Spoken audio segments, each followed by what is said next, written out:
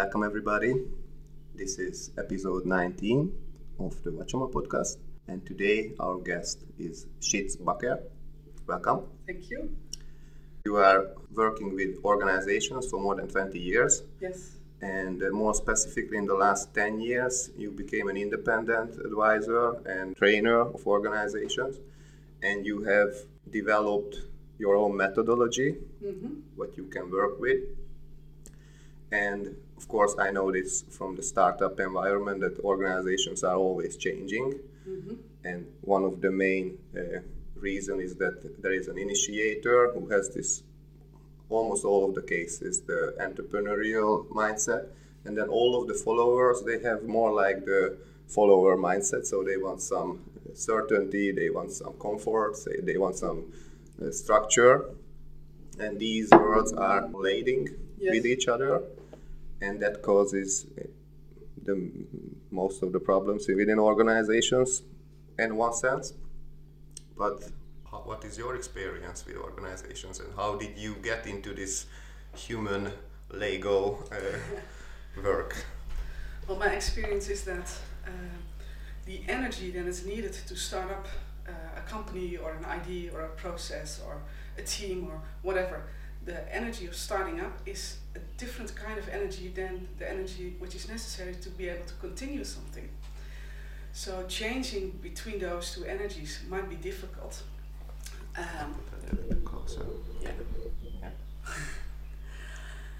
So this demands for the person who had the first idea to be able to recognize it and build a system where the energy that is needed to continue can thrive. And if you cannot do this, then your idea cannot grow any further, because it just takes something different. And I find in organizations that there's many different types of energy that is necessary in able to succeed. So if you're in finance, you need something else in your way of thinking and the way of constructing success than when you're in sales.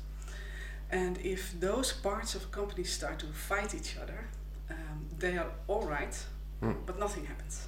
So all energy gets spent in keeping each other stuck. I think if you look at nature, everything flows. So flow is more natural than keeping things stuck. So in my work as business consultant, I'm always looking for what is happening here, what is being kept stuck, and what is necessary to release this energy so things can flow naturally again. So this is my job. Cool. And the best way to do this, in my opinion, is to ask questions. So my questions, I call them moving questions, and they are always aimed to invite, to look at what is being held stuck and where is flow being obstructed. So you think that the questions are more like a tool to kind of peel off the layers, the onion layers, instead of having an answer for them, because most of the time our society, especially here in the Western world, is solution oriented. They want to kind of solve problems right away instead of getting to the real core. Well, being solution oriented is being stuck as well. Because you are so focused on your results that you cannot see all the other parts which are also relevant. And you miss out this information by being biased to your result. And to me, it's not about the layers of an onion. It's really about creating connections in which exchange can take place. So you don't have to understand completely how it works, but if you make the right connection, then it can flow by itself. Because in nature, everything exchanges, everything flows. Nothing remains the same, even if you don't see the changes on a daily basis. So it's much more interesting to just look at what is being held stuck. And I assume there's a good reason why something is being stuck. And the only thing I have to do is to see what can be reconnected again. Yeah, it's very, very interesting. Like, if I may bring some Wageningen related big question, you know, like for example, the main narrative is still how to feed the world.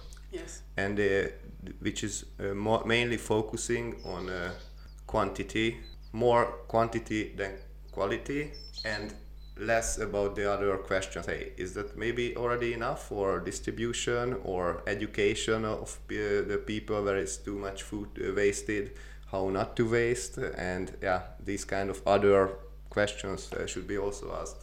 So I see it. Yes, and if you were only to look at a quantity, then you look at an isolated part. Yeah. So you somehow define the world in such a way that things are included in the question and excluded in the question on how to create enough quantity to feed the world. Whereas if you consider that feeding the world you consider it as a whole, not just a part, but as a whole, also the social aspects of it and the economical aspects of it, and not just the agricultural aspects of it, then it gets a much more richer field in which you can research and in which new answers are. Yeah, because you also mentioned in the book there are many questions in mainstream narratives which are already biased. Yes. From the beginning. So they ask the question which is kind of already including or steering the answer to the question. Yeah.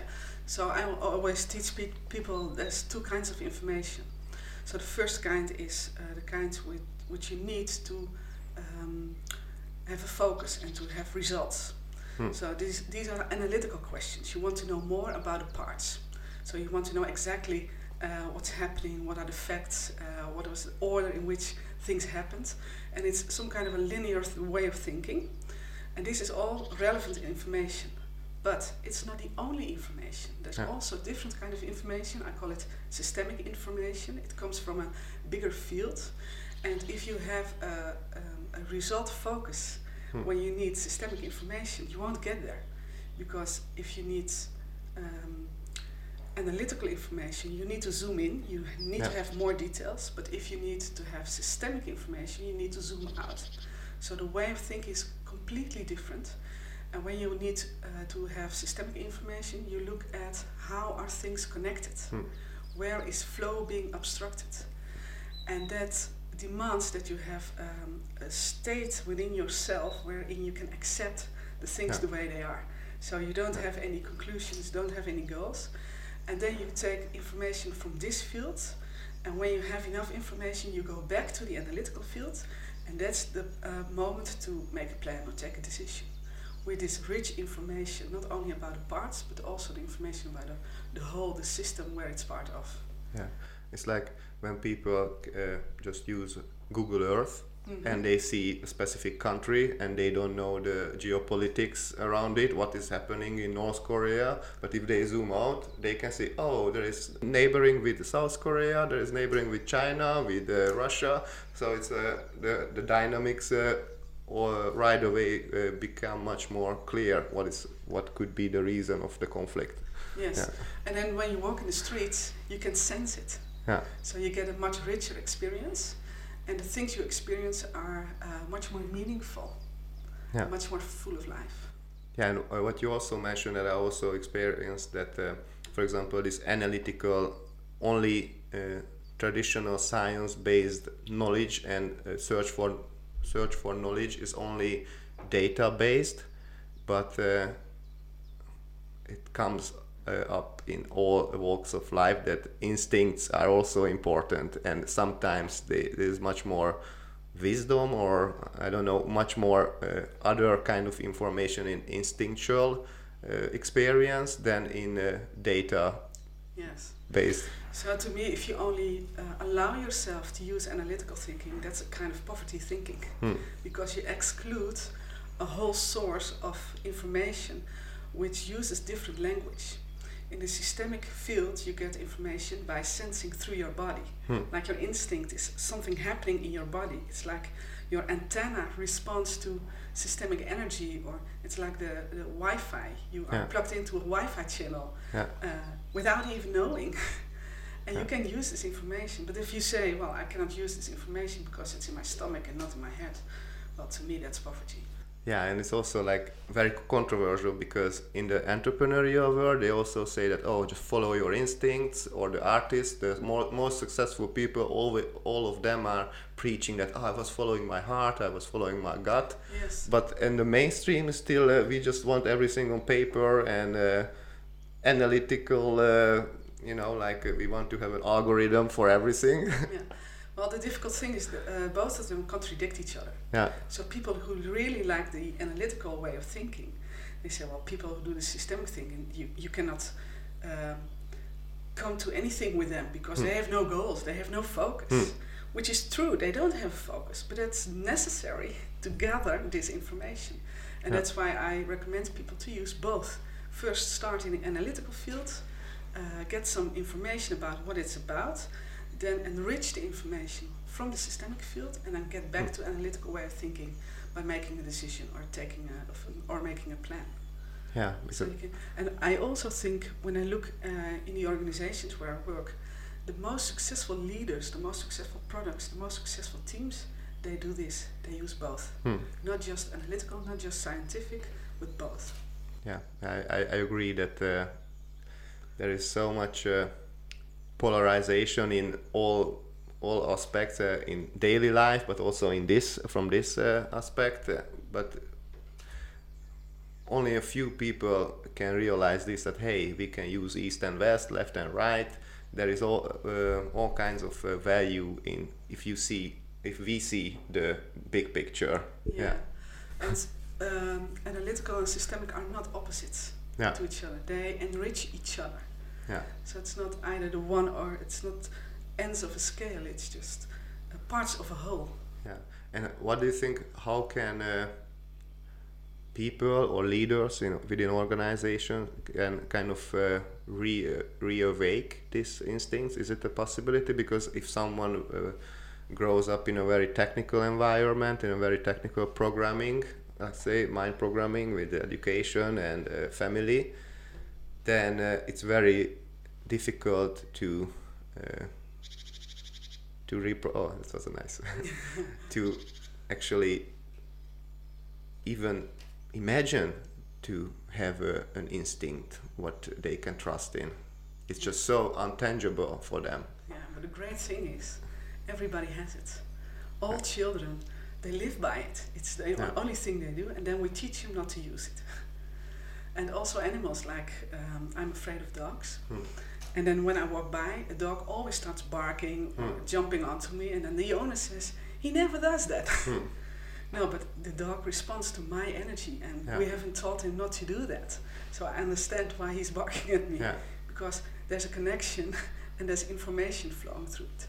So even if you're educated in a technical environment and it's not okay to use your instinct, you still have it. So the main thing is to allow yourself to get access to this information again.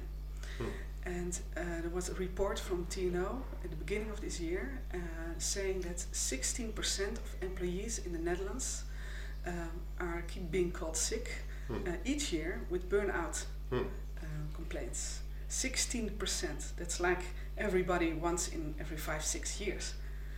Being burned out is being stuck, is being not connected to this kind of information. So if you have this feeling and you're not allowed to use it, that's a lot of hard work. That takes a lot of energy to think of explanations why you shouldn't use it or to go against it.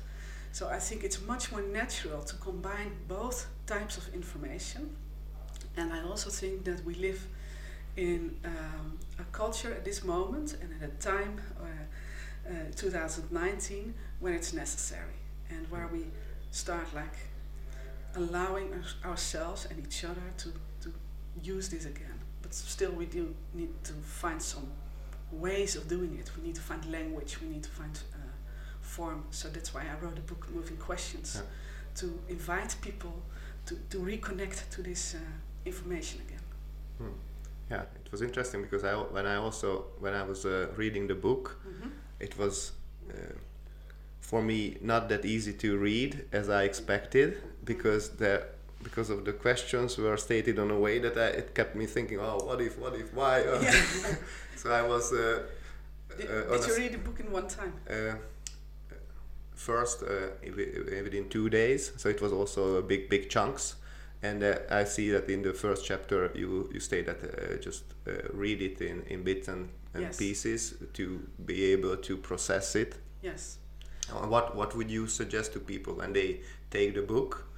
what is the most ideal setting to read it through and experiment with? So the first thing is, when you start reading, don't believe it because I wrote it. Just check for yourself how you can connect it with everything you know, and how it applies in your experience. And then when you start reading, just read one chapter at a time. And then just don't plan to read the next chapter, just wait for an impulse that you're ready for the next bit of information. And also I do a lot of teaching, and I prefer to start at 10:30 and end at 3:30, so I like to have short days, because I notice that in the groups I work with, people are just exhausted at 3 o'clock, because there's so much new information, and existing information gets different meaning if you apply this systemic knowledge. And I always say, don't work hard. Why should you work hard? Because when the things that are successful came easy. And when you prospered most in your life, that was easy. You was never tired. So if something tires you, it means that some ideas or some ways of doing things are being kept stuck. So of all possible energy you have to spend an amount to keeping things stuck as they are. So you can achieve less. And last year I turned 45. And then I thought, I'm starting to get old now. How am I going to do this? And I cannot use the strength of youth anymore. But when I go to work and I come home, I don't want to be exhausted. I want to be full of life, and I want to spend time with my children. So I thought, how can I spend my working day in such a way that I keep the same amount of energy when I come home as I left the house? This was such an interesting experience, because it forced me to investigate the connections I have and how I keep things stuck myself. Like in having ideas about quality. It has to be right all the time. It has to be right in once. This takes energy.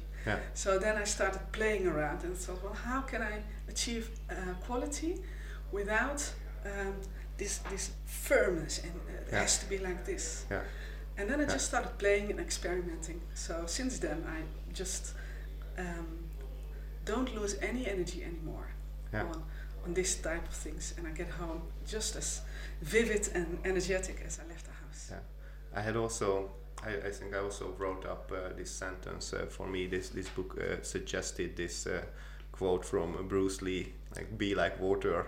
I was really like, oh, it's like the similar way of thinking, the similar patterns, like don't stuck and flow. Also the flow methodology, or the flow, the idea behind flow kind of came back to me. It should be easy. It should be fun. And an easy thing to do is, if I want to do this, if I say this, if I try this, is it an invitation or is it something else? And if you invite something to happen, there's like acceptance, there's flow, there's access to all sources, there's using other information you don't know about. So you can always check by yourself, is this what I'm doing? Is it an invitation, or does it have a different character? And invitations bring life, bring pleasure, bring flow. Looking back, because I kind of get what you are saying through the book, and I was reflecting back to my life. Oh, maybe I already stated some or asked myself some flowing questions, and the most powerful questions were, I don't know if they were flowing or not, but the why not and the what if. Are they kind of flowing questions, or is just a very... Are they meant as invitations? Yeah, I think, So there's your answer. So if it's a why not, and you have to declare yourself and explain why not, then it has a different character. But if it's why not, like, why should we not do this? Like exploring, then it becomes an invitation, and then much more is possible.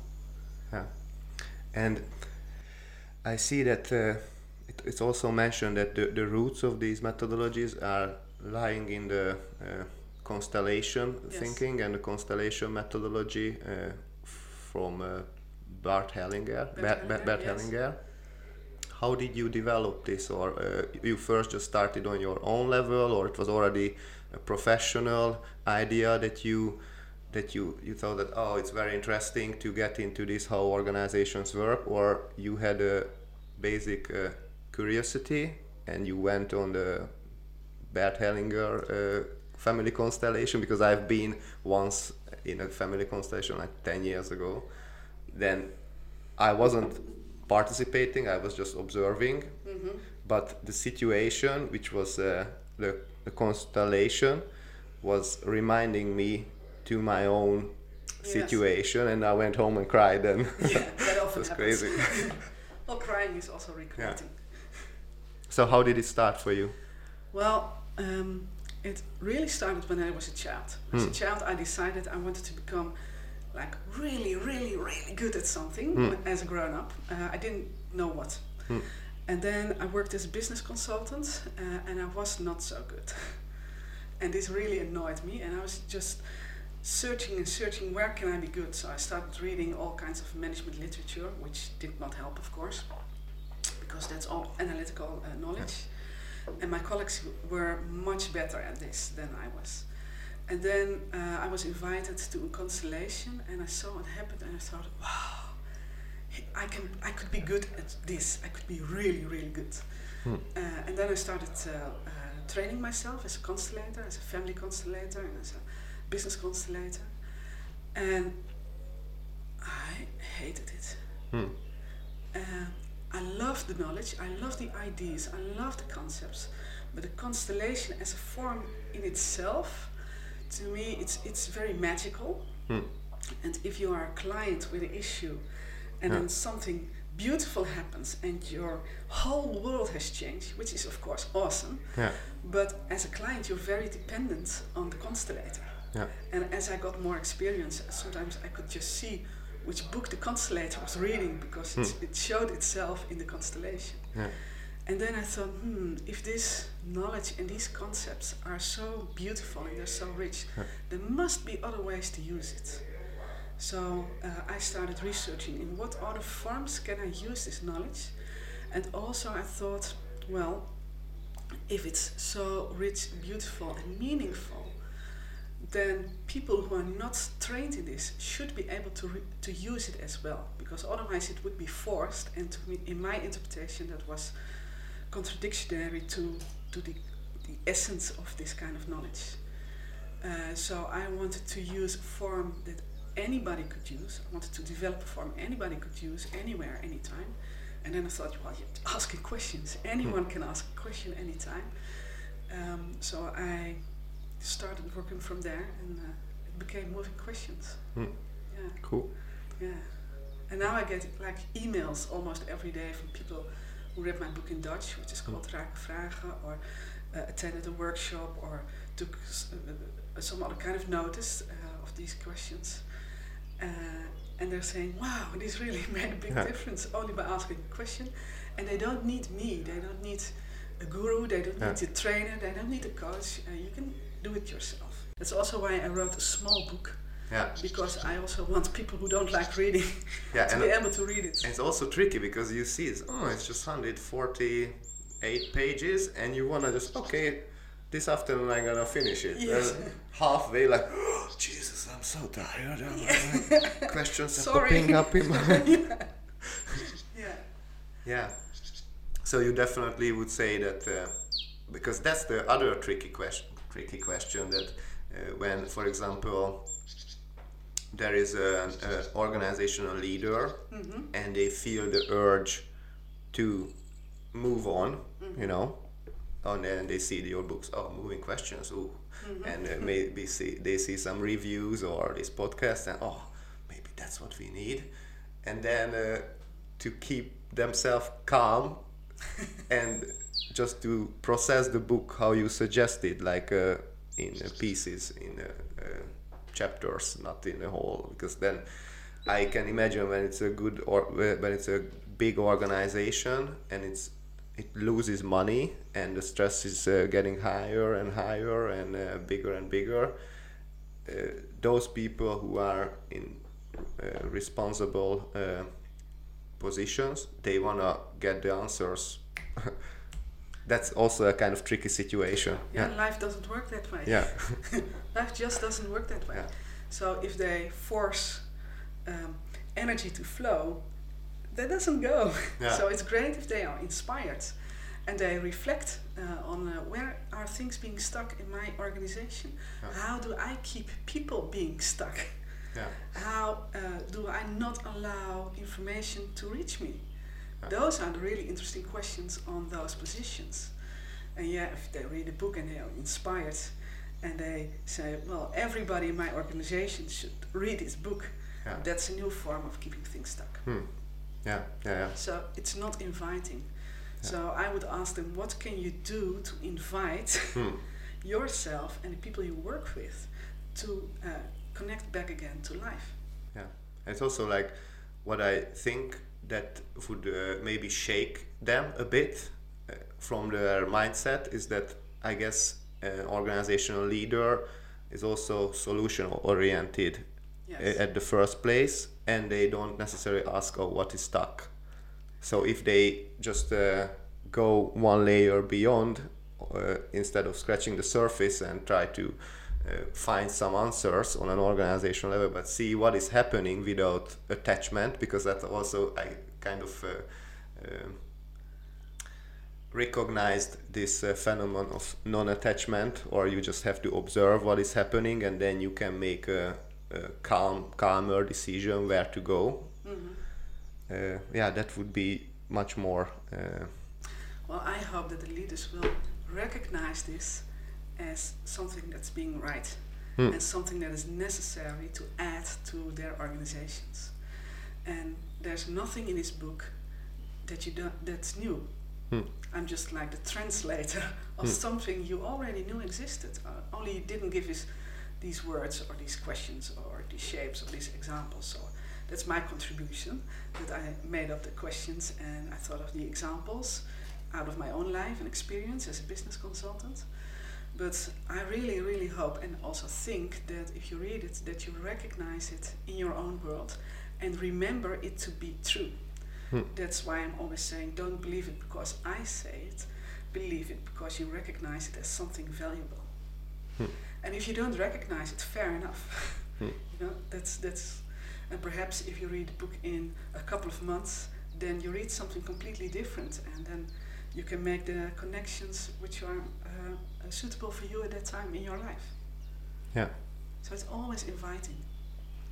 Yeah, because that's also important. Maybe we are already touching this question, or not question, but one of the chapters were about if you are always trying to solve a problem that might be a symptom, that's gonna create another symptom. Yes. And maybe it's not that if we think about a management or organization level, if you put a lot of money to solve a symptom and while you create another symptom, maybe it's not that good business for your organization, instead of stepping back and try to move these blockages. Yeah.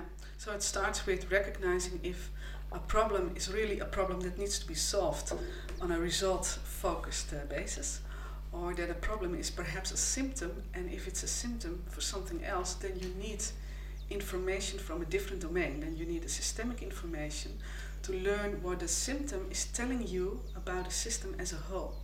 So if you have a lot of turnover, for example, you can say, oh, this person is leaving, and now the other one is leaving, and the third one is leaving, perhaps I should pay them more, or I should do my research process different, I should do something about the job itself. You know, you can all do all kind of things to work with the problem itself, but if it keeps repeating.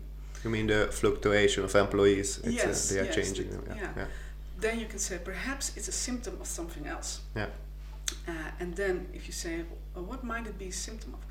In what world is it logical that I have this high turnover? And then you experience a whole new field of information. But this demands that you're willing and able to look at everything.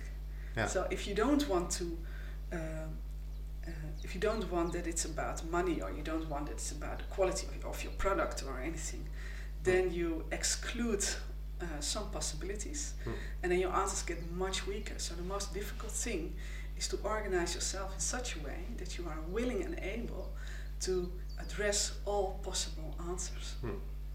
And what do you think could be the root of these blockages? Because I came up with two possible roots, which is maybe one. It's a kind of fear of or trauma, or there was some past event in maybe on an individual level, or if anyone looks into the book, they can see that these systems are interconnected and go back in time, or there is not even time existing.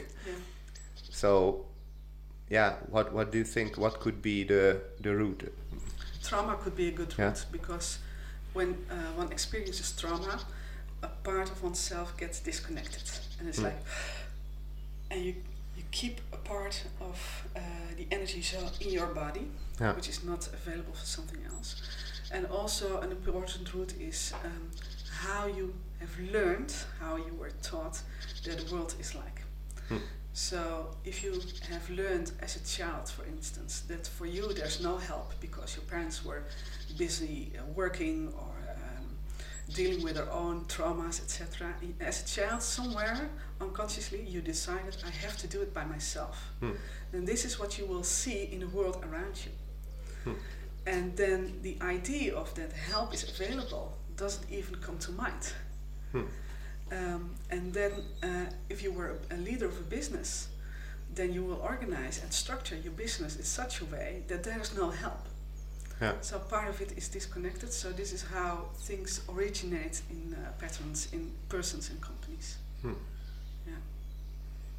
And that's where constellation work started. They started reconnecting through constellations. And how can the listeners who have no experience with constellation, how can they imagine a session? Can we share some ideas about how a session looks like? Yes, of course, So most of the time it really varies per person who leads the constellation. Most of the time it starts with a question like, I feel exhausted, or I'm in conflict with my colleagues, or I have to make a decision, I don't know how to make a decision. And then the constellator will ask some questions about the issue to know where to look at. And if you do it with persons, then the constellator could say, well, let's put someone in the constellation who can represent you and someone who can represent your issue. And then you give both representatives a place in the room you are at. And then the constellator can read how you put people in the room, like by the grammar of this field, what might be the issue, what might be the case. And then he can do some interventions, like adding a person, like adding your mother or your father, or adding a different part. And then the constellator looks at how these people who are in the constellation respond to each other. And then most constellators will work through an end situation where the maximum flow happens. So they can actually observe where the blockages can be found. Yes, which parts need to be reconnected. So it's interesting because, for example, when I went to this, and there was the girl figured out that there is problem in between her parents. But as she was the third, like the child, and none of them were there, this problem was, the blockage was observed and discovered, but they couldn't move on because those who had the blockage between them, they haven't seen this. Well, it's not about the blockage between the parents, it's about how the girl relates to this blockage. So often children, if parents are not connected, they will start to repair this lack of connection. So they will be the in-between person. Or they will start taking care of their parents. This is what a child does by himself. So what a constellator can do in a constellation is give different meaning to what's happening between the parents for the girl, for the child. And if this happens, the child can be the child again, without having solved the issues between the parents, because children are not supposed to do that. The parents have to do that themselves. And then when a child is only taking care of itself, no longer for the parents, they can live more freely. So you cannot fix the problems of someone else. You can only work on how you relate to the things you experience in your life. And the way to relate to what you experience is to invite what is happening here. Where am I keeping things stuck in thoughts like my mother is never there for me, or my father never listens to me, or those thoughts you have created yourself. What's a good reason for father not to listen? Because there's so much in his life, or he hasn't learned how to listen to children. Also like if we translate, instead of observing, if you translate to from our perspective, this victimization of ourselves can actually become like a vortex. It just drains energy out of you. So if to check if you have ideas that are being stuck, just imagine yourself talking about it the whole evening with friends, and then check, if I would do that, would I be exhausted at the end of the evening, or would I feel alive and capable and loving? If you feel exhausted, then you're being stuck. Cool. It's very easy. There was one other chapter about being present somewhere. First, when I read the first part of it, I could relate to the framing. And what you mentioned with presence and bedding, is it something related to this framing, or is more like just the presence in general, like now I'm focusing on you and not checking my phone? Because that is also a very important aspect, that often people have very superficial meetings. I mean, you see many times in restaurants, people are sitting, 4 of them in the table, and everybody is playing with their phone, and they are there for being together.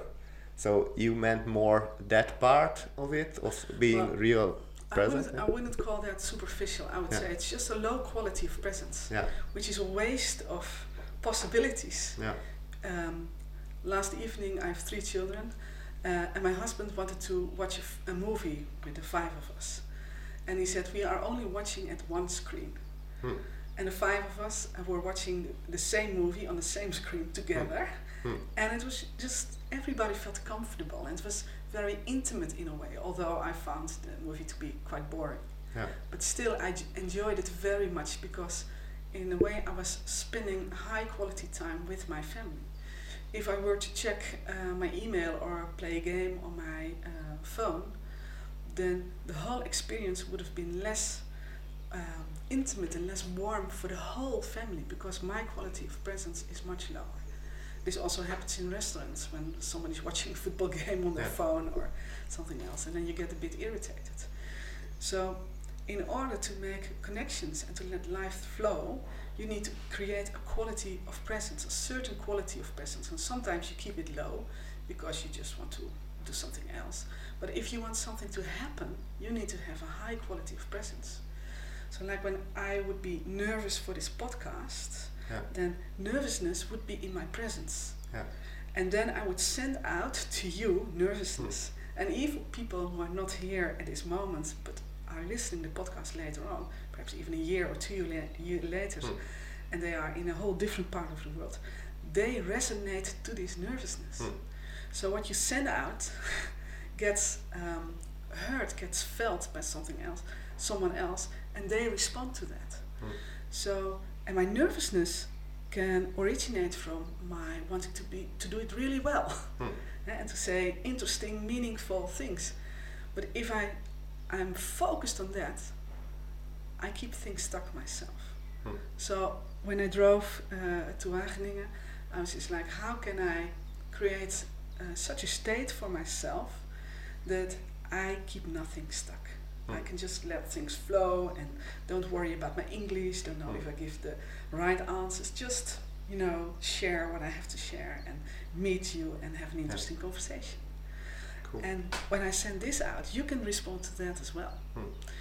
And whatever you do, if you ask questions or you do constellation or you just result-orientated things you always do, scientific things, if you organize your quality of presence, then it's much more relaxed and more things can happen. Yeah, and also if we think about an organization as a group experience in a way, like if someone works 20 years in a company or even just 5 years, it's the same group experience. It would be nice if they would have the similar group experience, but all of the attention when what goes somewhere else, that that can alternate the group experience and also the cohesion between the group. Yeah. So I don't think it's important that they have the same group experience. I think in this world there are so many different choices, different opportunities. I do not aim at creating something equal. I just want to invite all differences to be there. And if somebody decides to be there with a low quality of presence, I can either accept that, okay, he's making a different choice, or I can invite this person to higher his quality of presence. And then I can invite him by a question or addressing what's causing the low quality of presence. And then if somebody decides not to, fair enough. So I include all possibilities, and in such a way everybody takes responsibility of themselves.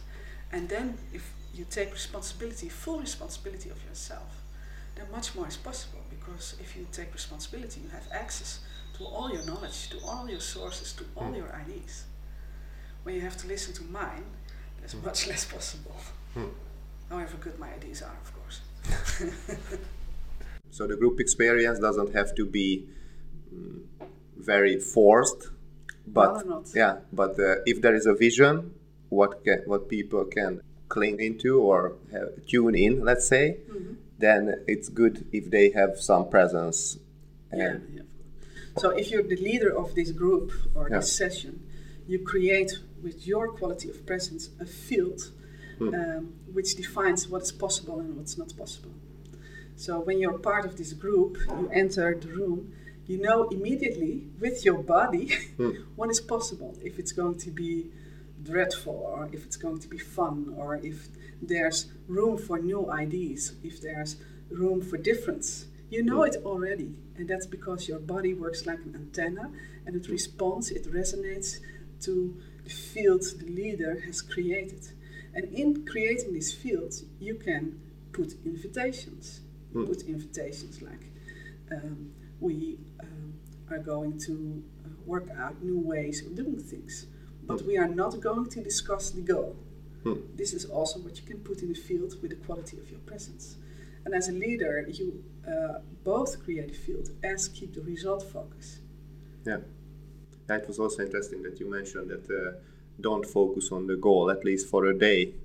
To stay away, to solve it, just observe it, and maybe you would come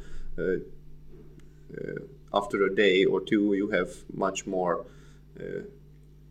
fruitful ideas because you are not stuck anymore. Yeah. So if you're working on solving a problem for some time now, and you have tried this, you've tried that, and a new idea, let's try this, and it all doesn't work, then you can add more systemic knowledge by not focusing on the result for a day, just for one day, because you've had the problem for a couple of weeks now. So one day, less or more, that does not make a difference. And if you disconnect from this focus, then you can zoom out, and by zooming out, you can find out new connections, and new connections create new exchange, and new exchange results in new ideas and solutions. New possibilities. New possibilities, yeah. New dimensions. And it's really easy. If you work hard, you're doing something wrong. Life is not hard. Life is easy. And a very nice question. What I wanted to ask. It's special. Ooh. Okay. If you wake up tomorrow morning and a miracle has happened, and everything is as you wished for, how would your life look? You're asking me? Yes. Same as this morning. It's a miracle question. I don't like the miracle question. Yeah. I know lots of people do. Yeah. But the answer can only come from what I know that I know. So it's more of the same, but done in more elegant words. Yeah. So there's nothing new for me in there. Yeah. And if a miracle needs to happen to lead a life I want to live, I'm doing something wrong already. So for me, the answer would be the same as how I woke up this morning. And I have the feeling I can do anything, anytime, all the time. And when I cannot, I keep something stuck. I obstruct something. So then I go searching for what is it I'm obstructing. Most of the time I create my own problems myself. So I do not need miracles. I am capable of achieving what I want to achieve. And that's a much more, in my eyes, healthy way of thinking. It's just a way of thinking. It's not scientific. I cannot prove it. Yeah. But by thinking this way, I feel capable, I feel free, I feel alive, I feel loving. Well, it's a good way to live your life. Yeah, and you also kind of answered me your purpose behind it, your vocation, let's say. It's kind of telling me that you are fulfilled when you can be the facilitator of a flow, creating flow of nature. You do it through companies, but companies influence people and the world. Yes. And that's what it comes through, that it makes you happy, that you are... I only want it for myself. Yeah. If I want it for you, Yeah. then I project my own needs on you. Yeah. This does not help you. And if a company comes to me and says, I need a project leader for designing a process in such and such, well, then don't come to me. If more flow is needed in one way or another, then I can be of any service. Yes. And also for my children, I do not want my children to have the same flow as I have. I invite them to live their life and discover who they are and what their capabilities are and how they can use it in such a way that it fulfills them. Yeah. It's much richer. Yeah. So if you say to them, you have to do it in such a way that you create flow in your life, then I make the space for them in how they can do it much smaller. Then I have a result for them.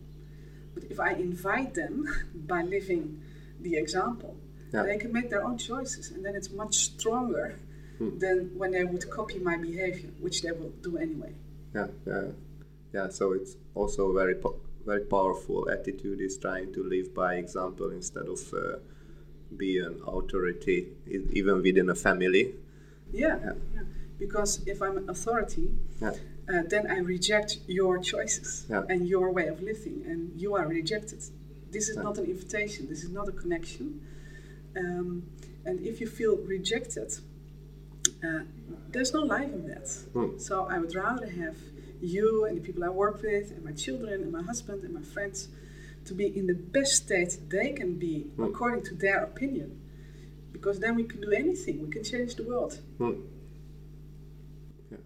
That sounds good. Yeah.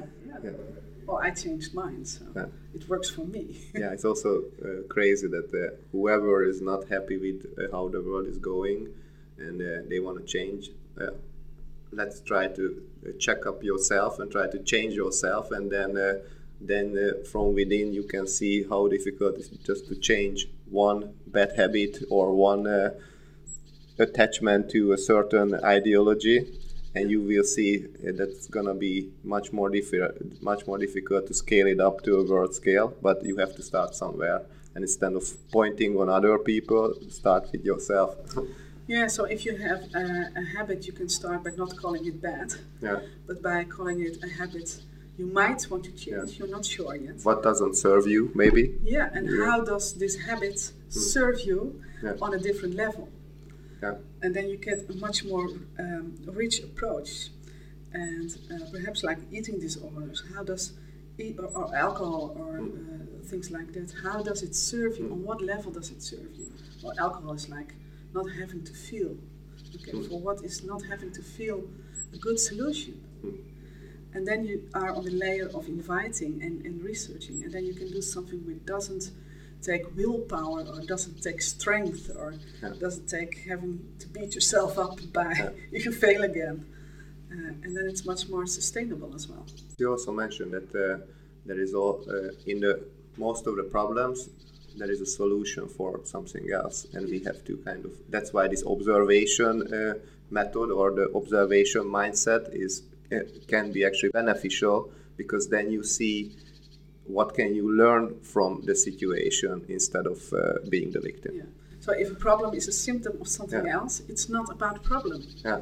And as soon as you address what it's a symptom of, then it does not need to exist anymore. So it will disappear by itself.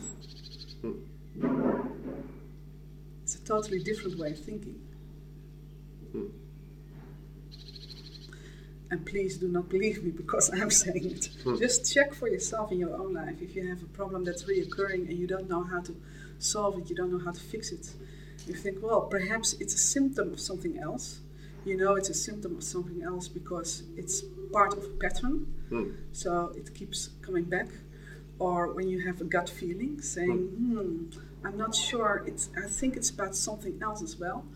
And the third reason to take a problem as a symptom is if you have no clue what to do. This often happens to me as a business consultant. If you have no other clue what to do, just assume it's a symptom of something else. And then start investigating what is it a symptom about. It's really fun. And you mentioned that it took you, it was also a process for you, how this book got manifested. And how was this process? Was it a 10-year process, or is just a last year or so, or how did it happen? It's a 2-week process. Wow. Yeah. So first I developed a card deck, and it's like ready-made questions, and it's like a tool for people to use in their work or in their coaching or in their life, or there's many different ways to use the questions in the card deck. And that was a really successful product. It really sold amazingly. I didn't make any advertising, no marketing, but people just liked it. And once I was giving a training with a co-trainer, and she said, "Oh, Siet, look at this! I got this beautiful card deck." And then she showed me my own card deck. It was so funny. I said, "Yeah." She said, "Do you know it?" I said, "Yes, I know it." It was not branded back then? Yeah, my name was on it, but she didn't realize that I was the person who created the card deck. So it was really funny the moment she discovered. So first there was this card deck, and then people started asking me, why don't you write a book about it? Because we want to know more. We want to know more about your ideas behind these questions, and these questions are so strong, and we want to learn more and use them more. And I already had written a book with Leanne Steegs. It's called Unlocking Systemic Wisdom. And in my mind, I always thought I will write a book once in my life, just one book. So one of my answers was like, yeah, I already wrote a book and I don't want to do that again. And then I had this question so many times, and I had answered it so many times that you get this story. So you make up a story why you don't want to write a book. And then one day I couldn't remember my story. It was on a Sunday morning. So when the children were asleep, I said to my husband, I just need to start writing, just see what happens, because it's interesting that I cannot remember my story. And I started writing, and that evening I went to bed at 4 o'clock. And then the book just flowed through me. And within 2 weeks, the first manuscript was finished. And it's almost like the book already existed without me knowing it. And the only thing I had to do was make sure I was unstuck and did not obstruct the book anymore. So it was really a funny experience. It really made you walk your talk, and in a it sense. made me walk my talk. And I have 3 children, I have a business, I have a husband. So it was not like I got 2 weeks in a... No, nothing. It was just like when I had 30 minutes or more, I would use them to write. Wow. And then the first edition was 3 times as big as the current edition. And then I just started deleting because I thought it's too much, and I want it to be attractive for people who don't like reading. My last idea when I put down the book, I was like, there are so many exercises in it that it's an exercise book. Am I correct on a way that it's an exercise book too? Yeah, because I don't want you to believe what I write because I wrote it. I want you to experience it. So I put in a lot of experiences so you can check for yourself if what I just wrote, if it's right or not. So all the exercises are meant to check. Yeah. So it would be a bit boring if you just read the book to have it read. Yeah, because many people just go for the authors. Not nowadays they go for best-selling and just so smooth to go through, and you grasp 1 or 2 ideas. Okay, I'll finish with the book, and then okay, I have these 1 or 2 ideas, and I'm done with the 200-300 pages of book. But you cannot turn it back. You really have to read through a book again. Yeah. To maybe there was something else. Yeah. But here you actually point out the exercises which are the most beneficial.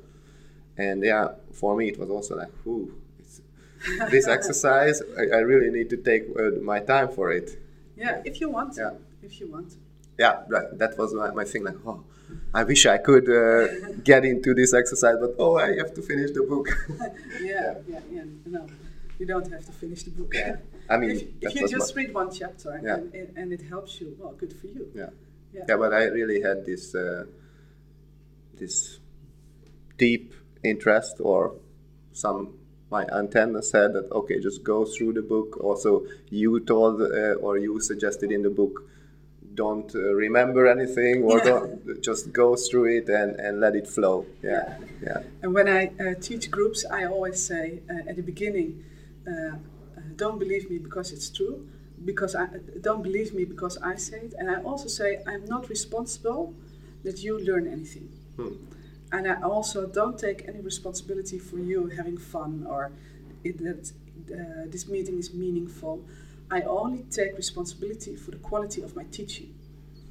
And then something really interesting happens, because some people get angry because they say, well, you are the teacher. You should take responsibility for what I'm learning. But of course, I cannot take responsibility for that. Yeah. The only person who can take responsibility for that is you yourself. Same thing when you are a reader. And then when I say this, I create a context in which I can do what I need to do and you can do what you need to do. And that's much more interesting. And if people get angry, they are connected to something else. They project things on me. Well, there's no life in projection. You just keep your stuff to yourself and I keep mine to myself. And then at the end of my teachings, I always say, please do not work hard to try to remember. Just trust that what is of value to you comes back to you in a moment that you need it. Yeah. And that's much more interesting. Then also you can relax. You don't need to keep it, so you don't have to spend any energy in keeping it, and you can just trust life.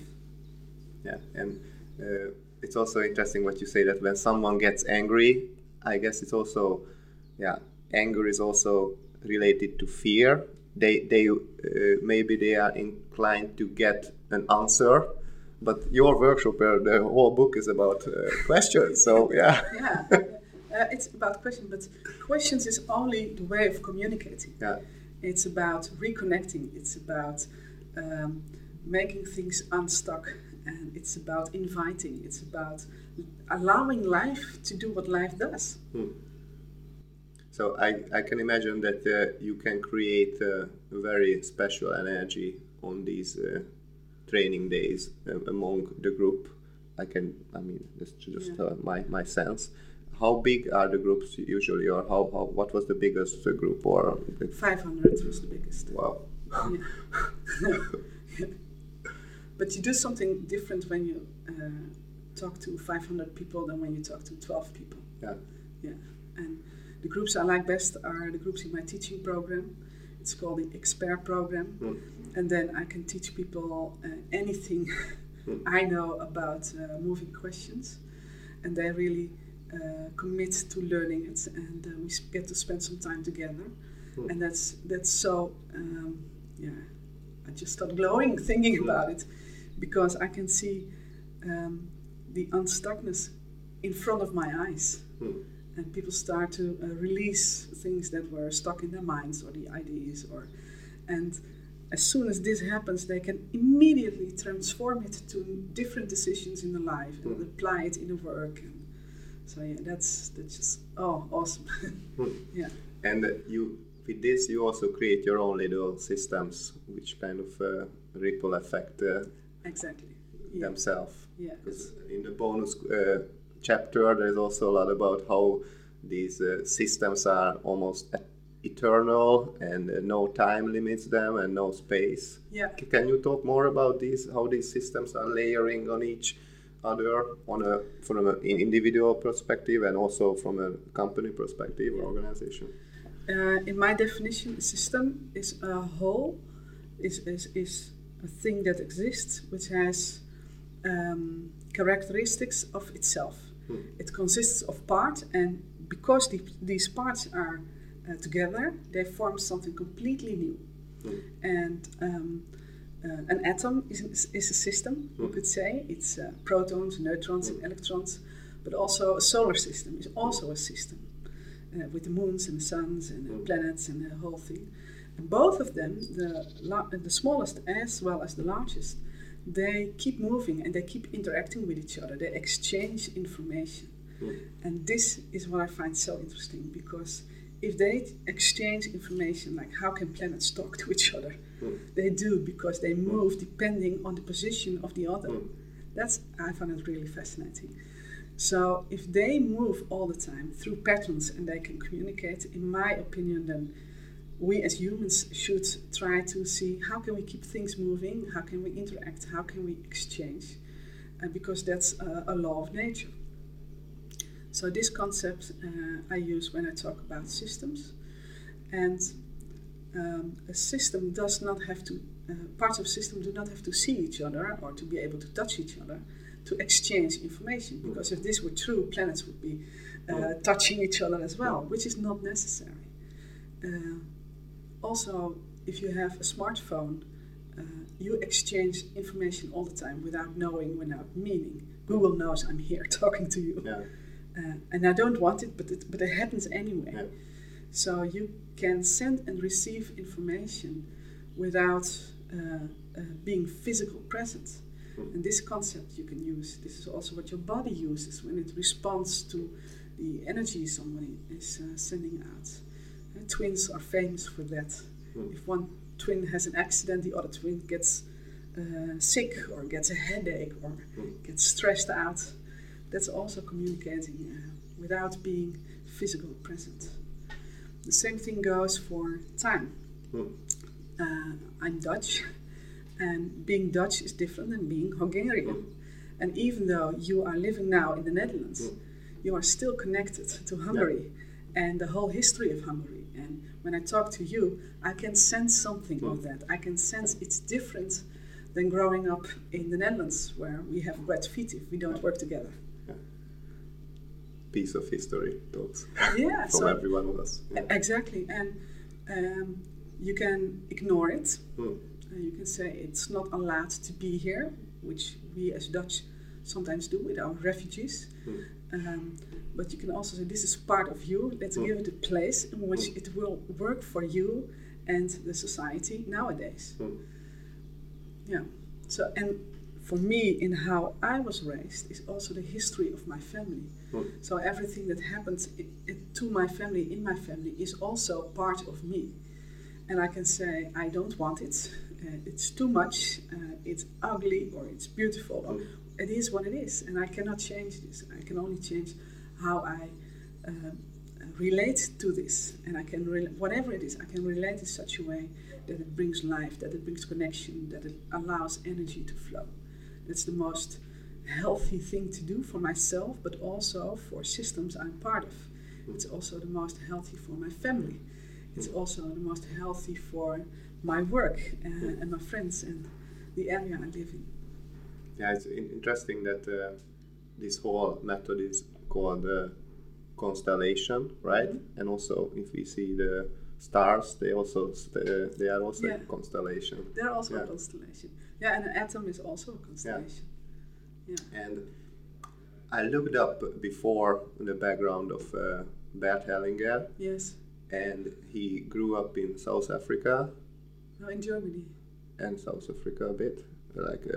He went to later. Yes. But he was also involved in Zulu communities. Yes. And is it something? What is the root of his work with the constellation work, or it was just an interesting fact? Because sometimes I feel that the most of these renowned Western scientists, especially who are dealing with the human mind and the society, they have some reach out to some Eastern or some different cultures. Can you sense some of the? Yeah, there are some different stories about it, and I haven't asked him, so I don't know which one is true. But what I see is that I think that by living with the Zulus, he kind of remembered this to be true. And because he made a different connection than he could have made when he had stayed in Germany, he could then give it a different meaning. He could relate differently to the experiences with the Zulus and his teachings in Germany. And from that, his work could evolve.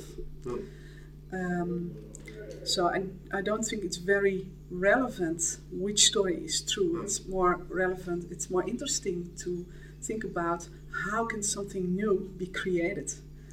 And then if you're inviting different knowledge and different ways of doing things to come in and you can relate to that, then something new can occur.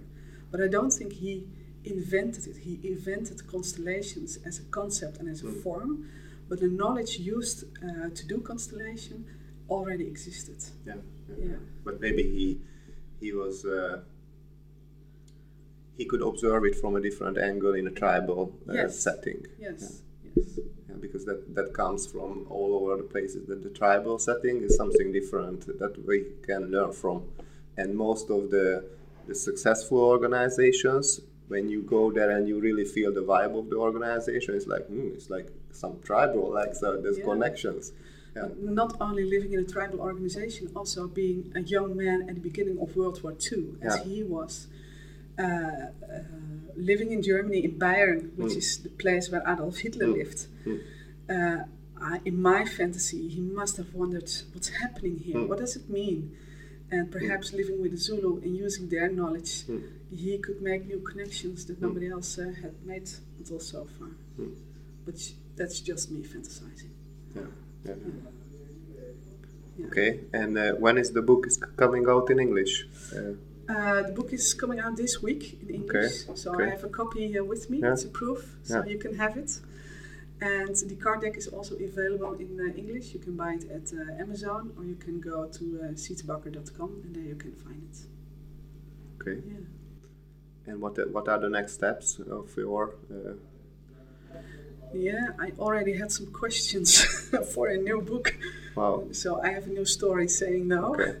But to be honest, I can feel a new book living inside of me. And for now, I just enjoy so much to share this knowledge and to see the fruits of it, to see people relate in different ways and using all the capabilities and all their energy. So I really want to work on moving questions some more, so I can have a bigger impact.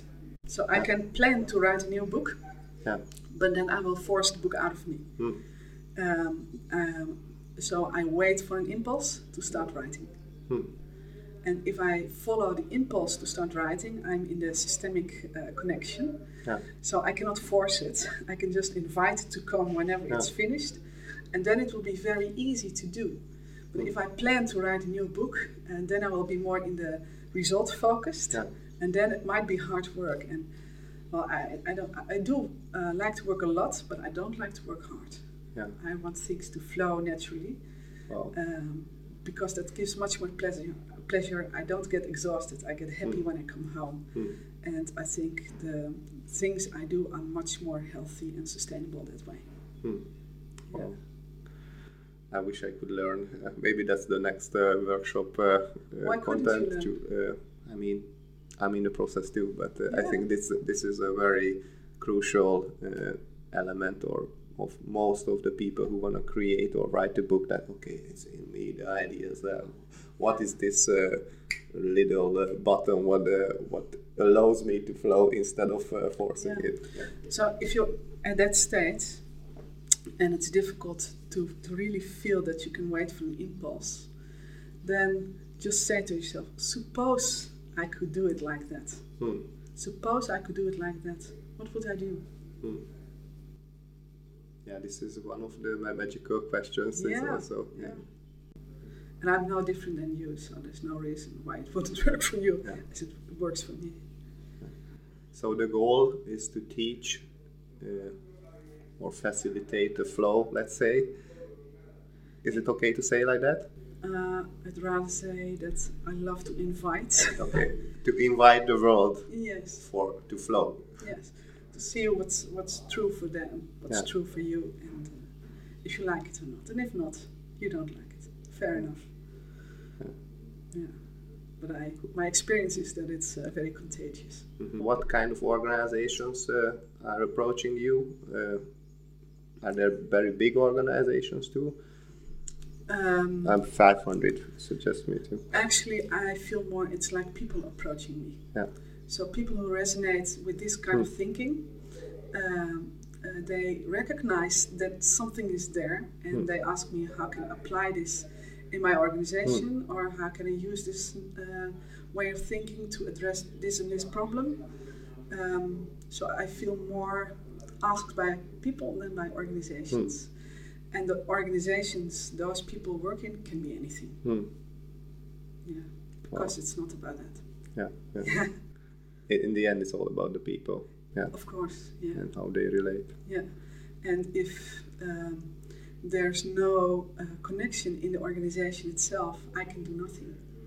I'm of no value. So if it's already awake in the person who's approaching me, then we can do something. Yeah. Okay, so people, let's take it as an invitation. Yeah. So we already shared your email, your website, right? Schietsbakker.com or .nl.com. .com. Yeah. And .nl is in Dutch. And Moving Questions is also a different website, right? Yeah. But perhaps you can place a link on there. Yeah. Okay. Yeah. So thank you. Cool. Yeah. Thank you very much. And get into the flow, people. And that would be something nice to experience more, to don't stuck. Yeah. And stop working hard. Yeah. Stop working hard and go with the flow. So thank you for this meeting. Okay. Thank you very much. Okay. Say hi to the people. Bye. Okay. Ciao, ciao. Okay. Bye-bye.